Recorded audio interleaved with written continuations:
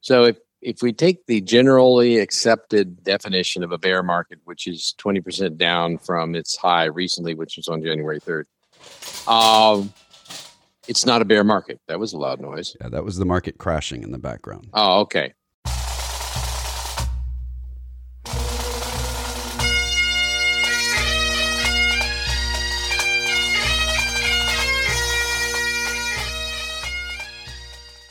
Once more unto the breach, dear friends. Else fill the wall up with our English dead. Good morning, ladies and gentlemen, boys and girls, and welcome to another exciting episode of The Personal Wealth Coach starring Jake and Jeff McClure. Now, that may be a little hyperbole about it being exciting, a little hyperbole. It's exciting. Boys and girls listening, but it's a throwback to an older tradition on radio and a new tradition on podcasts of hyperbolic introductions. Well, this is the Personal Wealth Coach, and we talk about things to do with the economy, and we have a bunch of disclosures to disclose. First disclosure, we are the Personal Wealth Coach, and the Personal Wealth Coach is not only the name of the riveting program. Riveting in the sense that is hot steel being used to pull you and hold you in place. Right. Yes. It is also the name of an investment advisory firm headquartered in Salado, Texas, and registered with the United States Securities and Exchange Commission, which in no way applies their approval or disapproval or anything else. It just means independent investment advisors that are fiduciaries like us that have more than $100 million under management have to register with the SEC. So that's really all it means. Yes. They're very clear that they don't imply any thumbs up, thumbs down, or anything else with digits on your hand. Right. Hopefully. The commissioner will deny any responsibility. And this message will self-destruct. Right. It just did. It's gone. No longer around. All right. Next one is that we just said that we're giving fiduciary advice registered with the SEC, but we can't do that on the radio. So what we're saying on the radio is education. Why can't we do fiduciary advice on the radio? Privacy rules, actually having to know exactly who we're talking to, all that good stuff.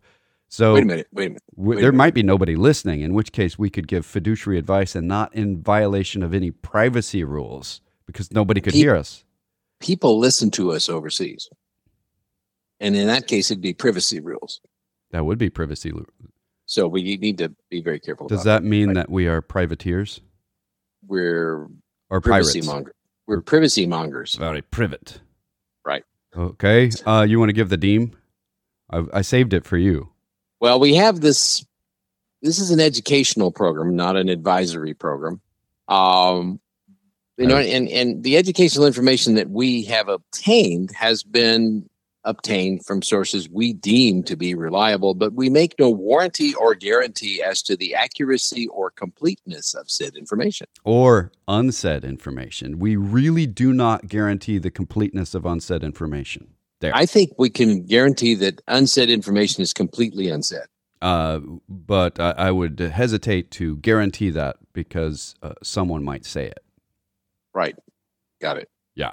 So, anything interesting happened this week? Let's see. The market on Wall Street is still on Wall Street. It does not seem to have moved at all, except with the rotation of the planet. However, all the headlines are saying that the market moved. Yeah. So I didn't see U-Haul trailers. I didn't see moving trucks, but it moved. So just know that we will give you an update on the moving process. We'll even talk about packaging supply materials in the process. Well, we are in a correction in the stock market. And for those of you who didn't know that, it went up and down rather enthusiastically. The values of the stock market went up and down rather enthusiastically this week, indicating a lot of energy being expended. The S&P 500 stock index, affectionately known as SPX, which is anything but a perfect measure. Wait a minute. Time out. You said affectionately and then immediately insulted it. Anything but perfect is not affectionate. So give it something complimentary if you're going to be an affectionate moniker. Well, if I'm affectionate to it, I can afford to insult it and it won't be insulted. That's what we do with people we're That's family. how relationships die. That's all I'm saying. Right. Okay. So go ahead with the S&P 500 may be flawed, but it is probably the best indicator of the U.S. stock market, in our opinion, that is widely known. Okay. That was a half-hearted compliment. That's good enough. Go ahead. Well, I call it a plunging horse in the newsletter. That's true. That is true. But it ended at 3901.36. So there's your another marker right around 3,900. It was down 3.06% for the week. And there were lots of people digging, data mining, and saying this is the longest stretch that same thing has been down since certain year or that year or something. Usually, if you dig around, you can 2 years find ago. Something. This is the panic at this moment. This is the largest drop in 2 years.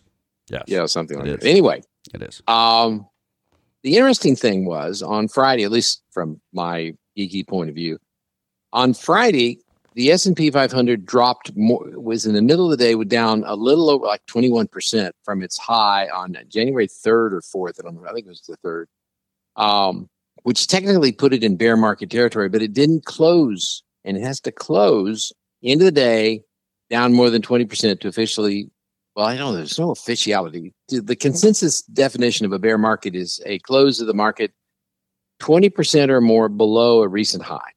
Okay, and so it didn't quite get there. It's down 18.6% below the record in January. Yeah, it didn't close there, this is one of those things. People have been calling this a bear market, and we talk about in the newsletter how some people are in a bear market. So it really depends on what you're measuring. The S&P 500 is not in a bear market, but the NASDAQ is. Oh, the NASDAQ is in a polar bear market, I think. Then, and if you're in growth stocks, you probably feel like you're in a bear market. Because you are, even though the whole marketplace is not there, you are definitely there. Well, can I real quick give a definition of a bear market beyond the goofiness of percentages? Sure. Why do we use bear and bull? And I get this regularly, and the research was done and published, which means it's accurate. Well, at least wait a minute. It was written. It was published. Down. It was published. It means it was written down. Okay. So who wrote it down? Well, Jeff McClure in the book The Personal Wealth Coach. And there's a great snippet in there on the history of the term bull and bear, and it comes from actual marketplaces called the fair in the medieval time period when weather was really not good. Your sheep were dying, your cows were dying, your chickens were dying, and the animals were coming out of the forest to eat them as well because the animals in the forest weren't enough to feed all the predators in the forest. Well, they would send out people to round up the bears, and you would have dancing bears at the fair, and you would have bear baiting at the fair. There would be a lot of bears because you needed to get them out of the forest because they were eating what was left of the livestock. Well, reverse that to you have good weather, good harvest, you have extra feed. That means the calves that were born to the cows and cattle were actually growing to maturity. And that meant that you had too many bulls because you only need one bull per herd. And they're roughly 50-50. These days, we make them into steers. They used to just slaughter them and eat them early. Back then. So they would take the bulls to market, and you would have a bull market versus a bear market. And that tradition is still maintained as far as the bull side in Spain. That's what the running of the bulls is about. It was a statement of economic prosperity of Spain for a very long time. Now it's just a tradition that nobody really understands, like saying bear and bull in the market. So there you go. Tourists. Yeah, it's for the tourists. Or for Al Gore, because there's a lot of goring that takes place. It's very... there's a bad pun. Sorry, go ahead. All right, back to what is actually happening in the market, whether it's a bear or not. Nobody's qualifying any part of the market right now as bullish. So if we take the generally accepted definition of a bear market, which is 20% down from its high recently, which was on January 3rd, it's not a bear market. That was a loud noise. Yeah, that was the market crashing in the background. Oh, okay. All right. So it went down 3%. It didn't go to a bear market. It's down 18.6% from its high, 18.4% from the beginning of the year. it is down 6% from a year ago. So if you're in an S&P 500 stock index emulator fund, you're probably down about that much, maybe more, maybe less. But let's put this, there's two things that happened on Friday that caught my attention, and we wrote about this in the newsletter. First off, as soon as it dipped into bear market territory, there was a rally. People started buying, and the market actually rose a bit on Friday, which was a good thing. Whether it will rise or fall next week is a random event, and anybody who can predict it, probably we couldn't afford to talk to anyway. Okay, now, this is the interesting thing. Let's back up and look at it for 3 years. 3 years is the absolute ultra minimum for a long-term investor, and it's really not it really should be more like 10 years. But let's look at 3 years. We have an average annual rate of return right now in the S&P 500 stock index, not counting dividends, of 11% per year, 37% higher than it was 3 years ago. Over the last 3 years. And we're down right now. And that is a good rate of return. And if you're an investor and you see what's going on right now, I know you're going to think this is crazy, but if you're a long-term investor, you should be happy. Why should you be happy? Because if you're a long-term investor, you invest money and you make a lot of careful thought before you invest the money. You invest the money and then you leave it alone for a certain period of time. That's not to say you can't monitor the underlying investment and see if something's gone wrong or something. And it's kind of like keeping up. When you buy a house, you don't buy a house and then sell it because housing prices went down. What? Why not? Well, because houses are long-term investments. Well, if they're considered, they're an investment. They're not an investment that you're trying to make a huge amount of money on, but they are certainly an investment. Yeah. Let's say you bought a house as an investment, which people sometimes do, and the housing prices went down. That's probably a really poor time to sell. Well, the same thing is true in the market. But if you had 3 years ago invested in a fairly accurately tracking S&P 500 index fund, and you looked at it again today and you figured your gains and losses and you didn't see anything in between, you would have missed a big recession, a bear market in 2020, a recovery, and pandemic now and an invasion. A pandemic and invasion, another recovery, a recovery, and now a correction. And lo and behold, you would have looked and missed all of that and said, okay, I've gotten 11% a year. That ain't bad. And that's the way, frankly, we need to look at these things. So actually the last 3 years, if you just take the 3 years and not look at anything happened during the 3 years, it's been pretty normal. Yeah. Now the CRSP Mid-Cap Value Index, which we like a lot better because we are value investors and we like something other than super large companies. It was down 2.18% for the week, closed at 2373.67. It's down 8.61 from its high at the beginning of the year and 3.39 from this time last year, which means that if you are, for example, invested in there is several mid-cap value indexes and there's funds that track them, you still aren't even in a correction. Yeah. And people have asked me, what is the CRSP? They really don't ask me about the S&P 500 anymore because they hear it enough that they know its numbers. They really don't know what S&P is or what it is today, but they don't ask about it anymore. But they do ask, because we talk about the CRSP a lot, what is that? CRSP stands for the Center for Research and Security Prices. It's part or grouped with the University of Chicago Booth, which is the top school for economics in the world. That is not stated without metrics. The number of Nobel Prizes that have come out of that for economics is just absolutely staggering. It is the top school for Nobel Prizes in the world as well, at least in economics. So it is. We use CRSP because it's actually a good measurement of movement in these indexes rather than more publicized. But not to be confused with the Canadian Registered Safety Professional Board of Canadian Registered Safety Professionals. Correct. Which is also the CRSP. If you confuse them with this, they will get very upset with you and then apologize because they are Canadian. There's also the Colorado Refugee Service Program, CRSP. I have to qualify that a little bit. My wife is Canadian, and I love her very much. So I'm not upset at the Canadians. I just believe they're overly polite. There. Go ahead. Yeah, cool. Okay. Anyway, so moving back from the markets, and we'll talk about the markets some more. I think the yield on the U.S. Treasury note slipped 5% to 2.789%. We follow that pretty closely. So the 10-year note is below 3% again. Right, and the 30-year bond is at 2.995%, and short-term rates are really low still. So across the board, we have a positive yield curve, which historically tends to suggest that things will be better in the future, economically. It's not calling for a recession on the yield curve. And West Texas Intermediate crude oil inched up about 2%. It's at $112.70 a barrel. What does that mean? It means that the high prices at the gas pump aren't going away anytime soon. Oh, let me throw this in here. We're using the word recession a lot. We're talking about bear and bull markets, and we gave that a definition. What is a recession?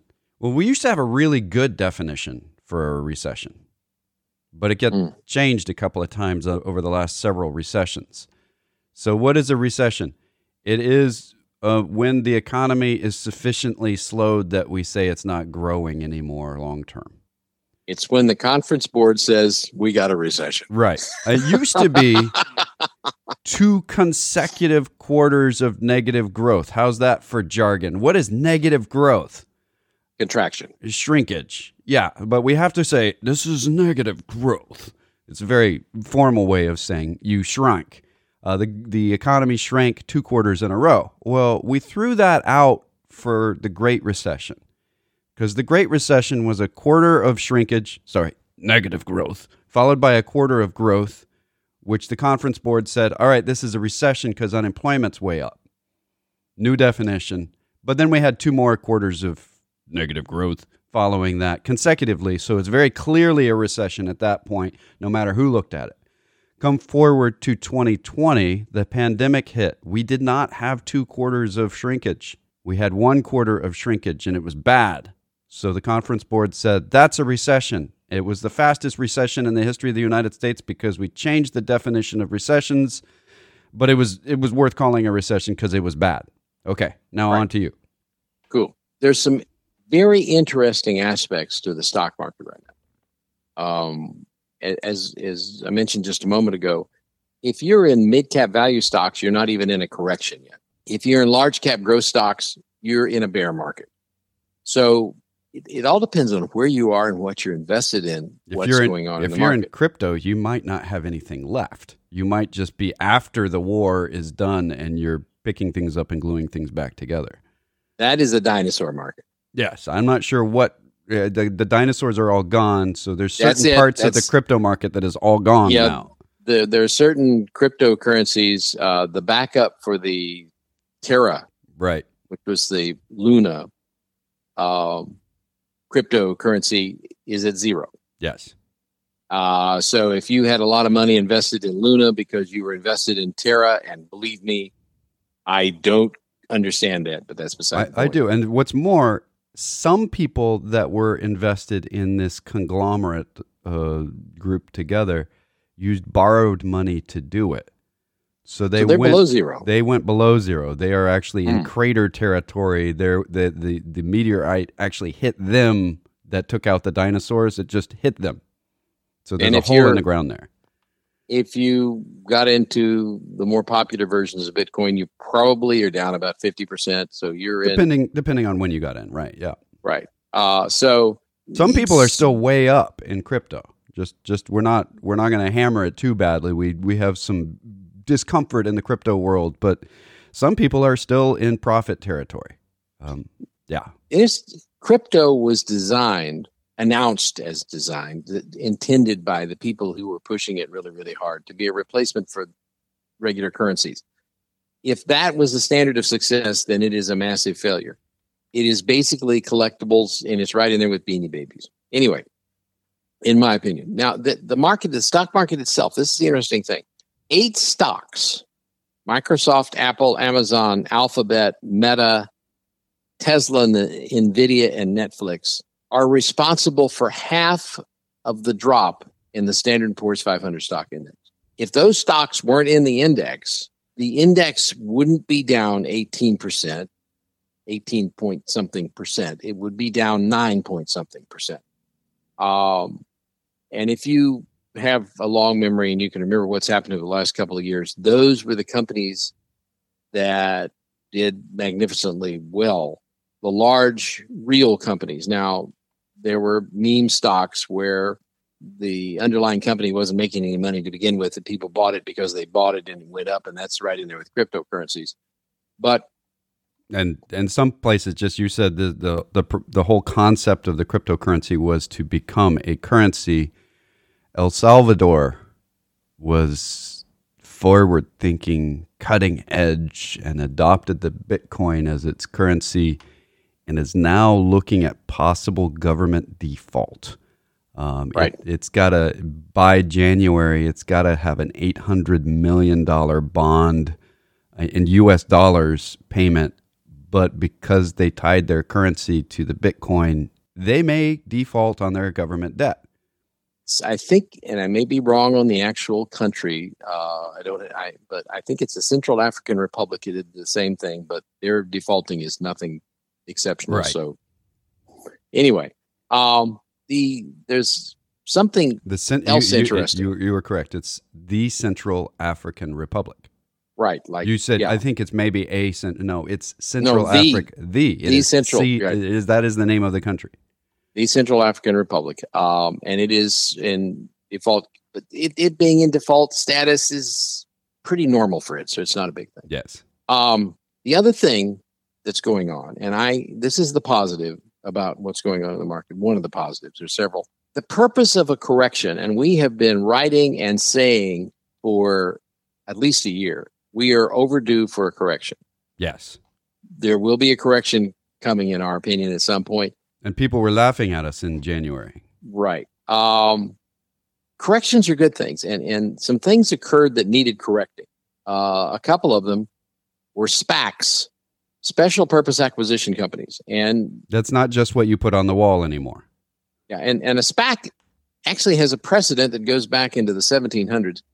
The South Sea bubble, the great stock market collapse in England in 1720. One of the things that's really astonishing that happened during that period, it was astonishing to me when I read about it the first time, in Extraordinary Popular Delusions and the Madness of Crowds is the name of the book, is that there were actual, and we thought it was so funny at the time, companies that issued stock, initial public offerings in essence, on the London Stock Exchange that they said, this is a stock you should invest in, the purpose to be defined later. Right. Give us money and we'll tell you what we're going to do with it at some other point. Just trust us. And just trust us. So somebody read that recently in the past few years and decided to do that again. And so the special purpose acquisition companies are companies that says, here, invest in our company and we will tell you some point in the next 2 years, we'll find something to invest in. There was a whole series of those started and they are now collapsing rather impressively. All of them are down dramatically, like 80, 90%. Some of them are returning whatever money is left to their investors. Some of them aren't. At least one hedge fund went down rather dramatically in the last week. So these things that you read about and hear about, and you're thinking, man, I should have got into that. No, just be boring and continue to paddle along. So the purpose of a correction, the good things about a correction, it's kind of like a forest fire in the big forests out west. If a forest fire comes along normally, as they do every few years, it enables the trees to reproduce. It cleans out the underbrush. It does lots of healthy things in the forest. If they're left too long before they come along, then they become, there's too much stuff on the ground. The fire gets exceptionally hot and it kills the trees. We need corrections from time to time, and we are in a major. This is just my opinion. I could be completely wrong on this, so don't bet the farm on it or anything. But this looks to me like a major correction. End of statement. Do I think this is a major bear market like we had in 1929 or 1973 or 2000? No, the earmarks are simply not there. This is a correction. It may cross technically over into bear market territory, but very frankly, based on my experience of about 50 years of observing and professionally working in the markets, this looks like a major correction. And I've seen a lot of major corrections, and this is just another one. And this is where we are, and we needed it. We needed it desperately. There was a lot of craziness going on in the markets. Yeah, we've been talking about that crazy for a long time. That is just not sustainable. Tesla's come way, way down. I like Tesla. Tesla's a great company. It's doing something in a very appropriate way with new technology. It's a rarity in that it's well thought out. But there have been times where its price to earnings ratio were 1,000, which means in that year's earnings, it would take 1,000 years of those earnings to pay back the cost of the company. It needed to come down. And it's not the only one. A lot of companies, Peloton is the great exercise equipment company that they made some serious mistakes coming through this. They made the assumption that a lot of people made during the depths of the pandemic after we'd been basically working from home for 8 months, and this is it. This is the new normal. Well, everybody started ordering their equipment, and so they went into high productivity mode. We got to get more factories made. They start building factories to build more equipment because people are never going to go back to the gym again. Well, that's probably not a good assumption. And they are now in the process of feeling the pain from spending a lot of money on things like we're going to be in a constant state of quarantine for the rest of our lives.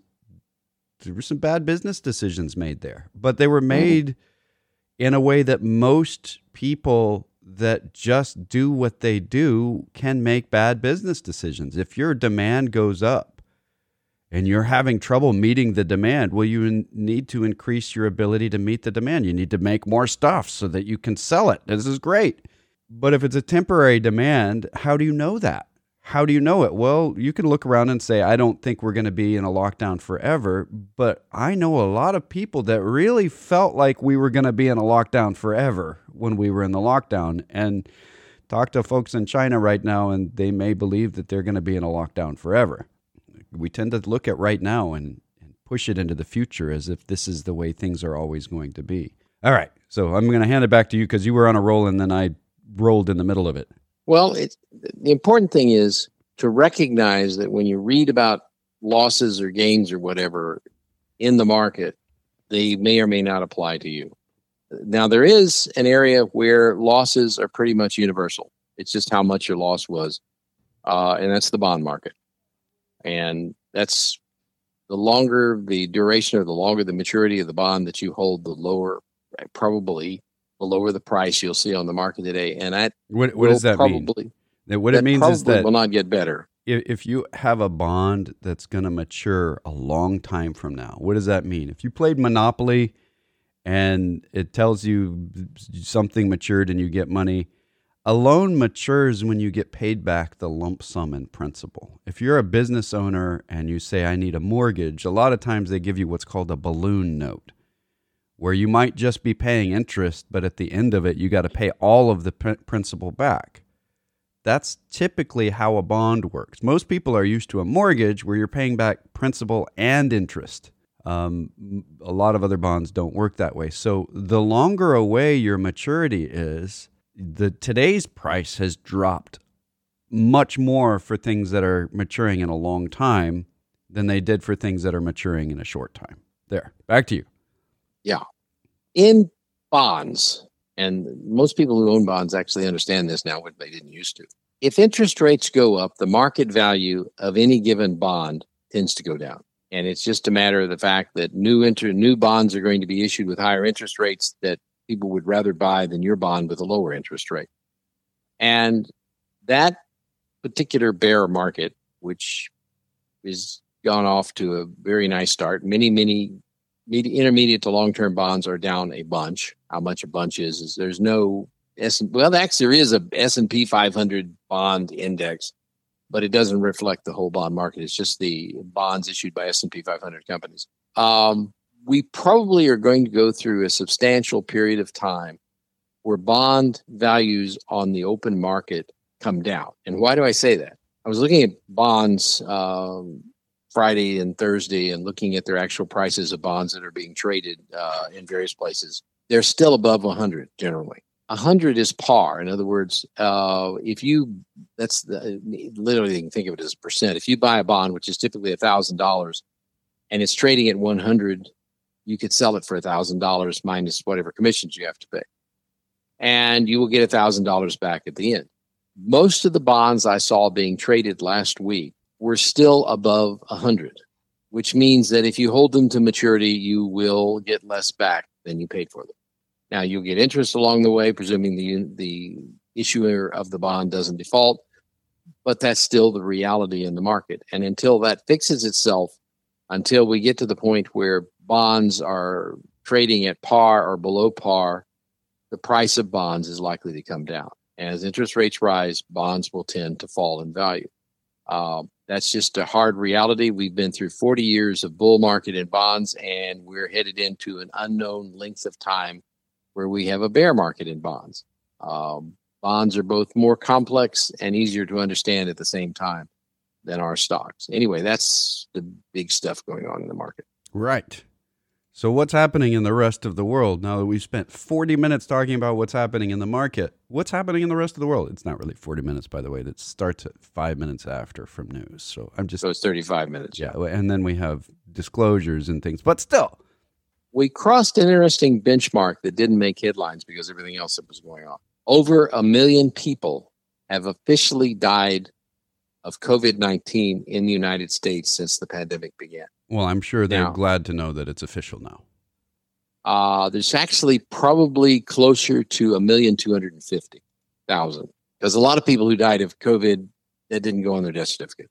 Right. The incidence of higher death went way up, according to the CDC. Not only did the higher deaths go up, the number of people who died of pneumonia went up like hugely, which suggests they probably died of COVID. Now, I'm going to tell you, I had pneumonia 2 times last year. Mm-hmm. No COVID positive, and I did a lot of tests. Yeah, I got you, and I completely understand, and a lot of people have pneumonia, but we're looking at the difference between the people who normally, over the last 10 years or so, have died of pneumonia during a year, and the people who died of pneumonia in the last 2 years, and it's like another 250,000 people. Right, and well, this is the point, and this is weird. Something else is going on. It may be COVID as well, because I haven't had pneumonia in decades. And then I had it twice in a year. Mm-hmm. So looking at normal, something unusual happened on top of COVID, but COVID was likely part of it. We don't know. Right. We don't know. It's a lot we don't know about COVID. We do know that officially, according to death certificates, over 1 million people have died in the United States from COVID. What does that mean? We look back at the 1918 flu. Admittedly, the population was much smaller back then, but we take everybody who died of AIDS plus everybody who died in the 1918 influenza pandemic in the United States, and more people have died of COVID than that. Now, the other side of it, obviously, about 70% of the people who died of COVID were either over 65 or had something else, what's called a comorbidity, something else wrong with them. Right. But they probably would have lived for quite a few years if it weren't for COVID. So This has a huge impact on the economy. It's having a huge impact on the world. And we kind of think it's behind us now, sort of. But this is the point. A big chunk of the inflation and the market decline and the earnings decline and all the other economic stuff that's going on is still being generated by COVID because China did a really good job of not having a COVID, a cobra epidemic, an epidemic. Now they have those in India. Yes. A COVID epidemic by simply closing down its borders. But they didn't have an effective vaccine. They don't like using ours or the European vaccines.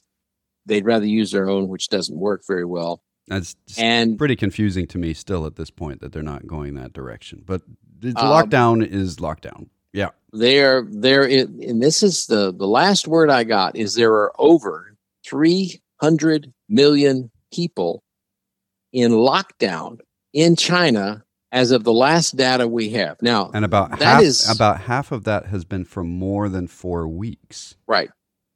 That means they don't go to work. That means they don't spend money. In many cases, it means they're going hungry.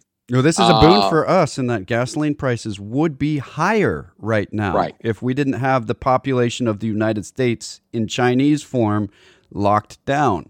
That's what is the effect on us? Well, it's very simple. In case you haven't noticed, an awful lot of what we sell in the United States is made in China. So retail sales would take a hit from that. The other thing that we have many complex things we manufacture in the United States, and most of those have at least one small element somewhere in it that's made in China, and they're not getting made in China.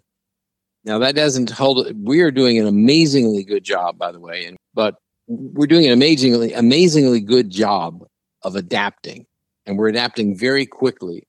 And we're about out of time for this week. We are. Do you want to do a very fast wrap up? Well, the stock markets went up and down and sideways and did all kinds of things, but we're still not in a bear market.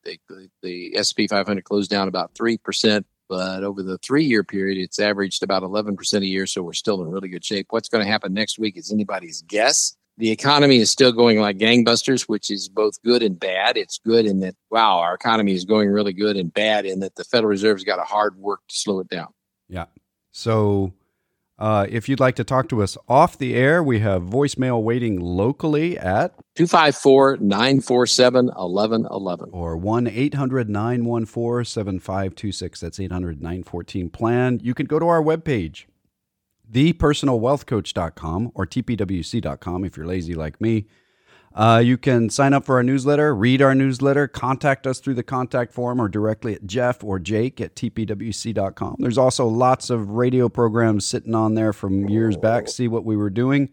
Podcasts, wherever those are. Thank you very much for listening to The Personal Wealth Coach. We appreciate it. Have a great weekend.